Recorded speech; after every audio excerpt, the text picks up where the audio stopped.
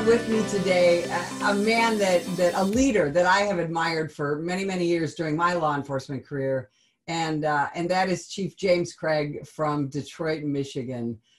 Chief, you've got an amazing background and you're an incredible leader. Tell us about yourself real briefly. Well, Betsy, thanks for having me on your show. Well, I started my policing career 44 years ago right here in the city of Detroit. Laid off after 2.5 years, moved to Los Angeles, where I spent 28 years with the LAPD, rose up the ranks, retired, and became a chief of police in Portland, Maine, of all places, from Southern California to the Northeast. So I was a chief there for 2 years. After 2 years of being in Portland, Maine, I went on to Cincinnati and became the police chief there. And after 2 years there, can't keep a job. I come home and become the chief of police here in the city of Detroit now 7.5 years. Wow.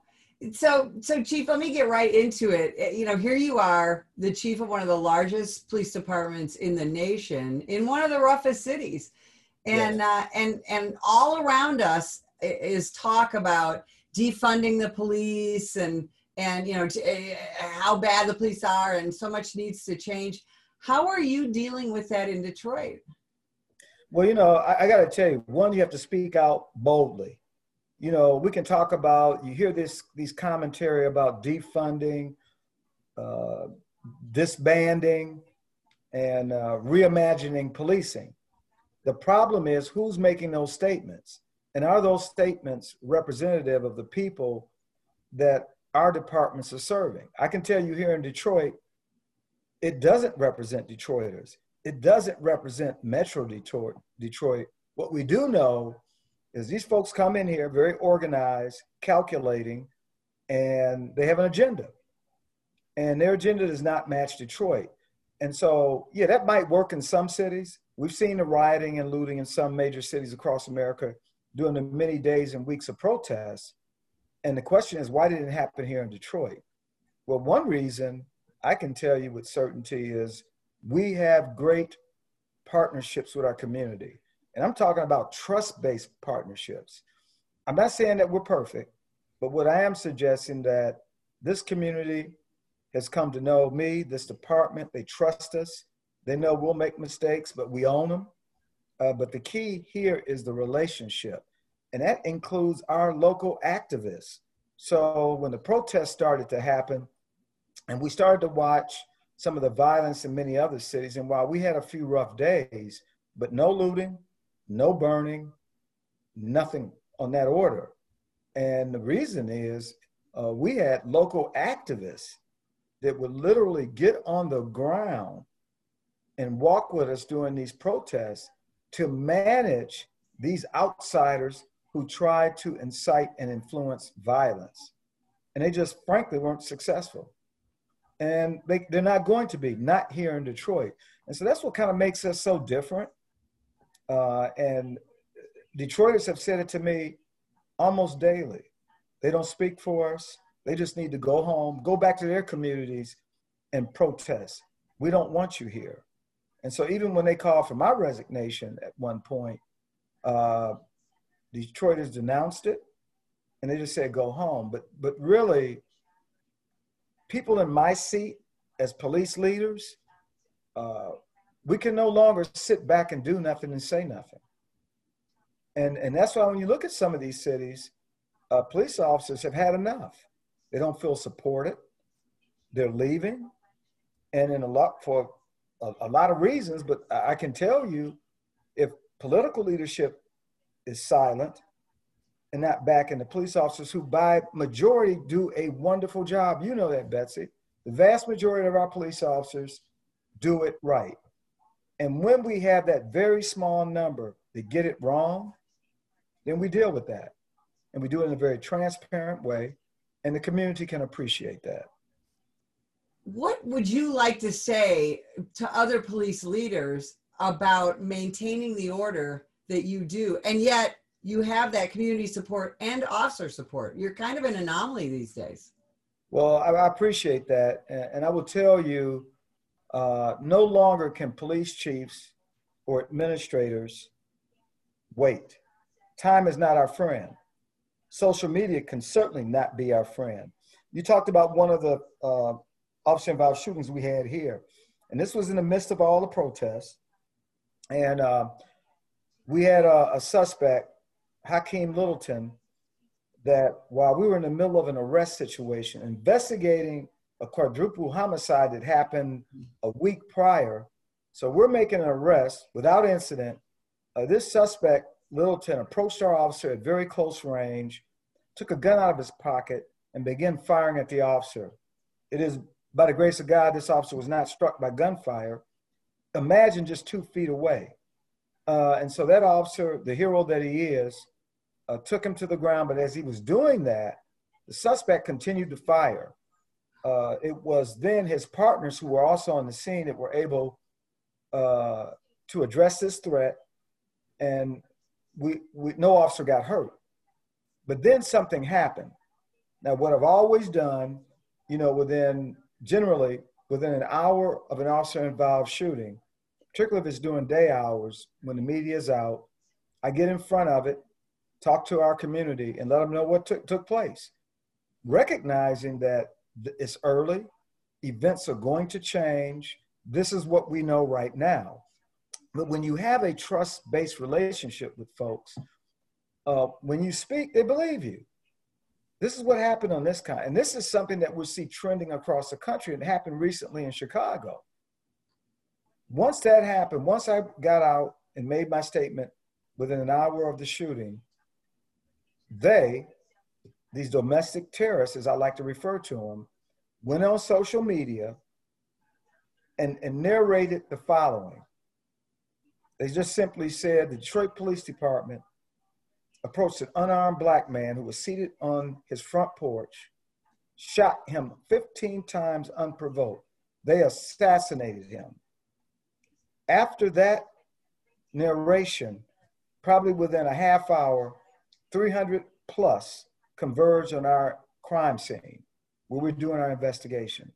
An angry mob who began to attack our officers. They used projectiles. And then from that, they started to march over to the station that covered that area, the 12th precinct.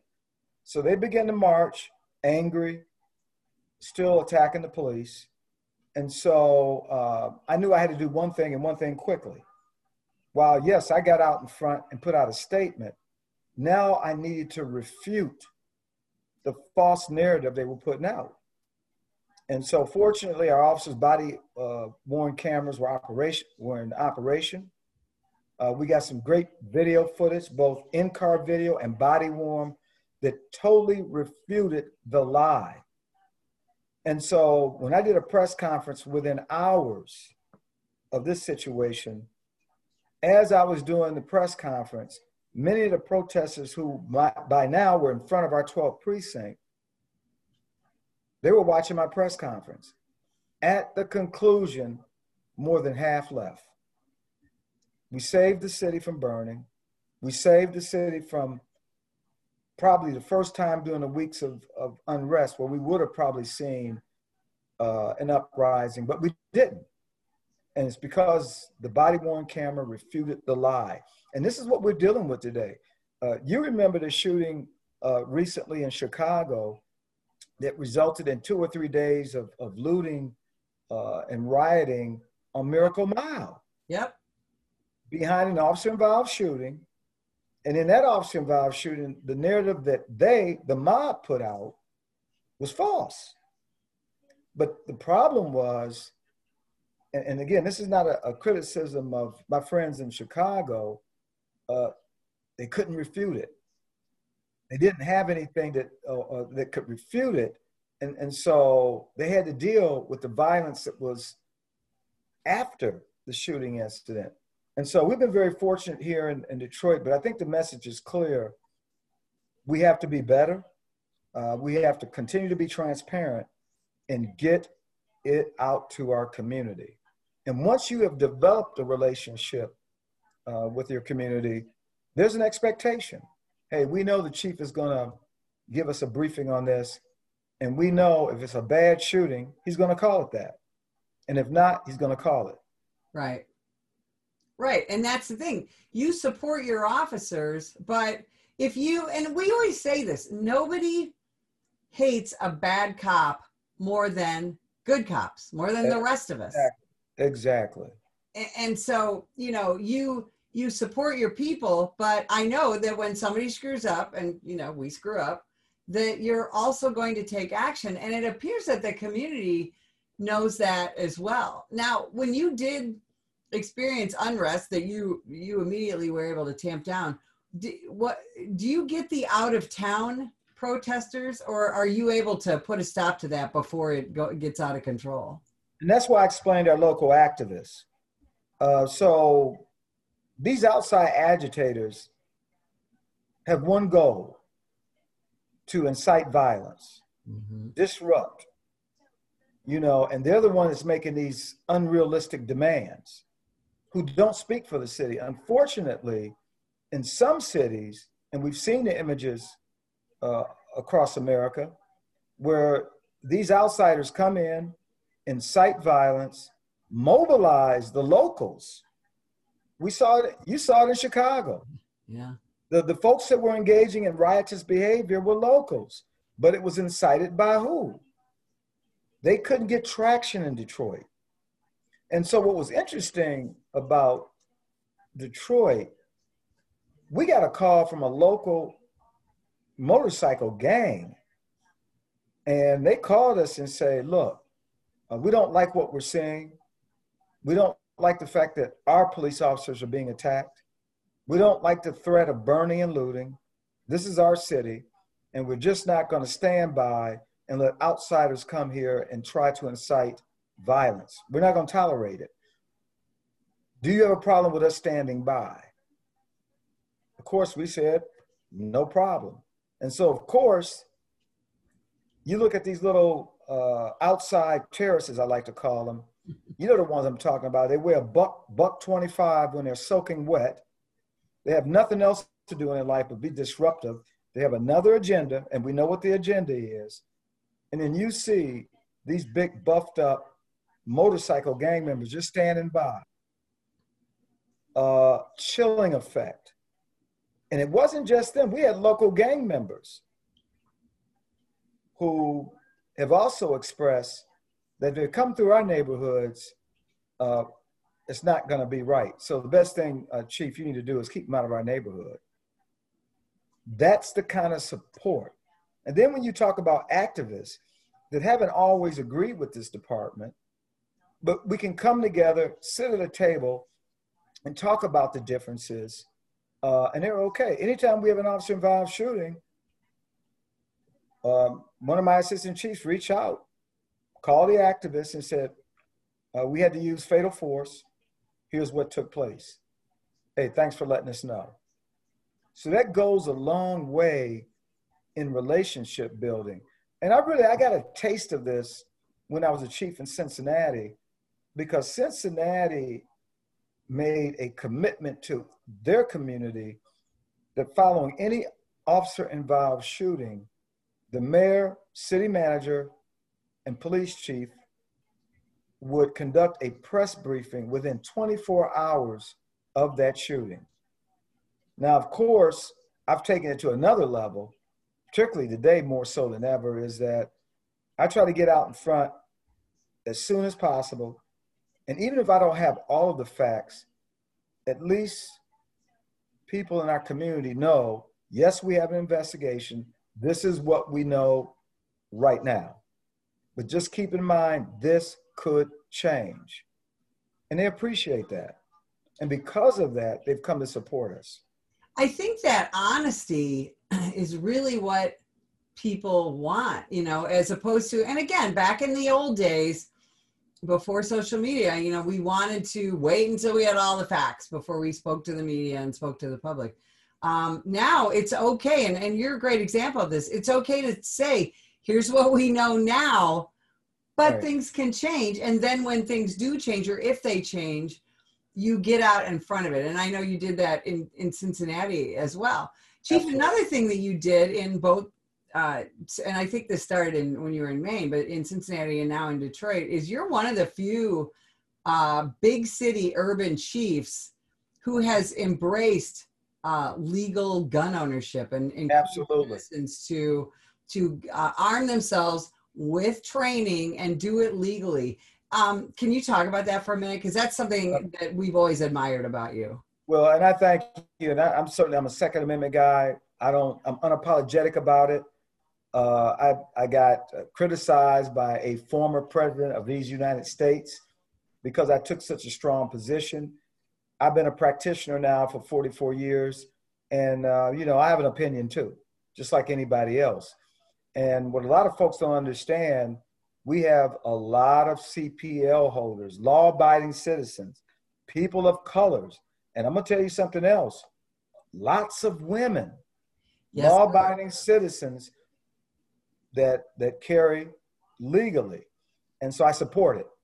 And I made the statement, and I continue to maintain that it certainly has had an impact on robberies because suspects now know, robbery is a crime of opportunity.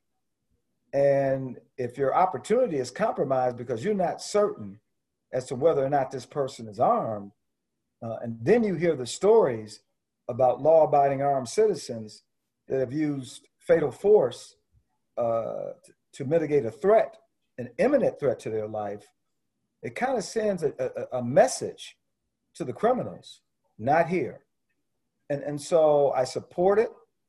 And I know so many Detroiters, both in Detroit, Metro Detroit, heck, around this country, support my stance on that. And I'm going to continue to support that.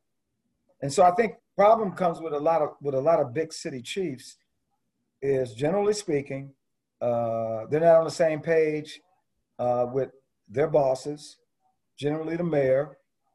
And because of that, they opt to remain quiet. And some opt to remain quiet, to not even offer support to the men and women who wear this uniform doing this job, which is sad.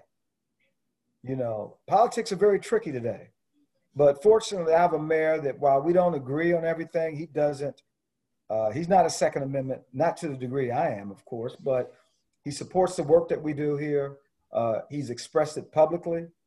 And so that certainly makes my life a lot easier. And certainly I know the men and women of the Detroit Police Department appreciate when I get up, stand up, and especially when we have these domestic terrorists that come into our city and they're putting out false narratives, and I stand up against it because it's the right thing to do. I mean, when you see what happened in Seattle over the summer, my heart went out to Chief Bess because she wanted to do more. But how do you force police officers from their home, a police station, take over 6 city blocks, and then tell the police, you're not welcome here? And when they get called, in this instance, 2 people were murdered in that chop zone, as they called it, yeah, and 1 sexually assaulted.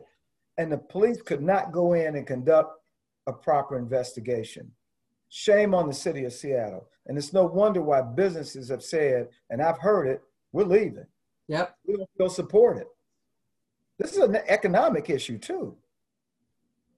Cincinnati. Well, and that's the thing, is we're seeing in cities like Seattle, Oregon, Chicago, New York, those police officers in those cities who are seeing the good leaders retire, like Chief Best, they're seeing no support from their mayors and their city councils. They're leaving and they're going to North and South Dakota and Wyoming and Arizona. Are you able to recruit good police officers still to Detroit? Absolutely. In fact, we still recruit. In fact, we had some officers that over a period when we were losing officers to higher paying police jobs, guess what's happening right now? We're seeing a trend. They're coming home. They want to come back. And what they have said to me, because I'm always curious, I said, I thought you went off to Warren, Michigan. I just had a conversation with a young officer who left for Warren, Michigan, higher paid job. I said, I guess you thought the grass was greener on the other side. He said, what we have here in Detroit is family and leadership. And so that's why people are coming home. And so really that's a testament to this team and what we do and what we provide here in the city of Detroit. Chief, what do you think people around the country can do as they listen to you to support their own police departments, their own officers, to do some of the things that you have been able to do in Detroit? Be courageous. Hey, leadership's not easy, but if you do the right thing for the right reason and never forget who is doing the work. See, the way I look at the world through the lens I operate in is that, you know, I'm a police officer. I'm an American police officer. That's where I started and that's where I will finish. And I never forgot that. And I never forgot what it was like coming up through the ranks and just the disdain that I had for some who were frankly, you know, just absent, didn't support the men and women out there, you know, snubbed them. And so I know you haven't been in the business for a while. You know leaders or people who are in those positions, I was calling them managers, who rose through the ranks, who didn't want to have anything to do with police officers. And these are the folks that are getting it done. When they shut down, what happens now? It's one thing to be standing here as a leader, and I get many thanks from not just our police officers, but from the community. But I remind the community, it's those men and women out there who do this work. The very least we could do is show the deep appreciation, because today, unlike when I started, I'm not saying it was easy 44 and a half years ago, but what I will tell you is what these young men and women face today is unprecedented. There's been no other time during my career that I've seen anything like this. So my hat goes off to each and every one of them. So my message is simple. Show some appreciation. Be bold and courageous, and stop putting your finger up and blowing to see which way the wind is blowing. You are the epitome of leadership in my eyes, and I wish I had all day to talk to you, but I'm going to leave you with this. Someday I hope to hear from Governor Craig, and someday maybe President. I'll leave you with that, because you are the epitome of leadership, sir. And we really appreciate you spending the morning with us today. If you would like more information about the National Police Association, visit us at nationalpolice.org.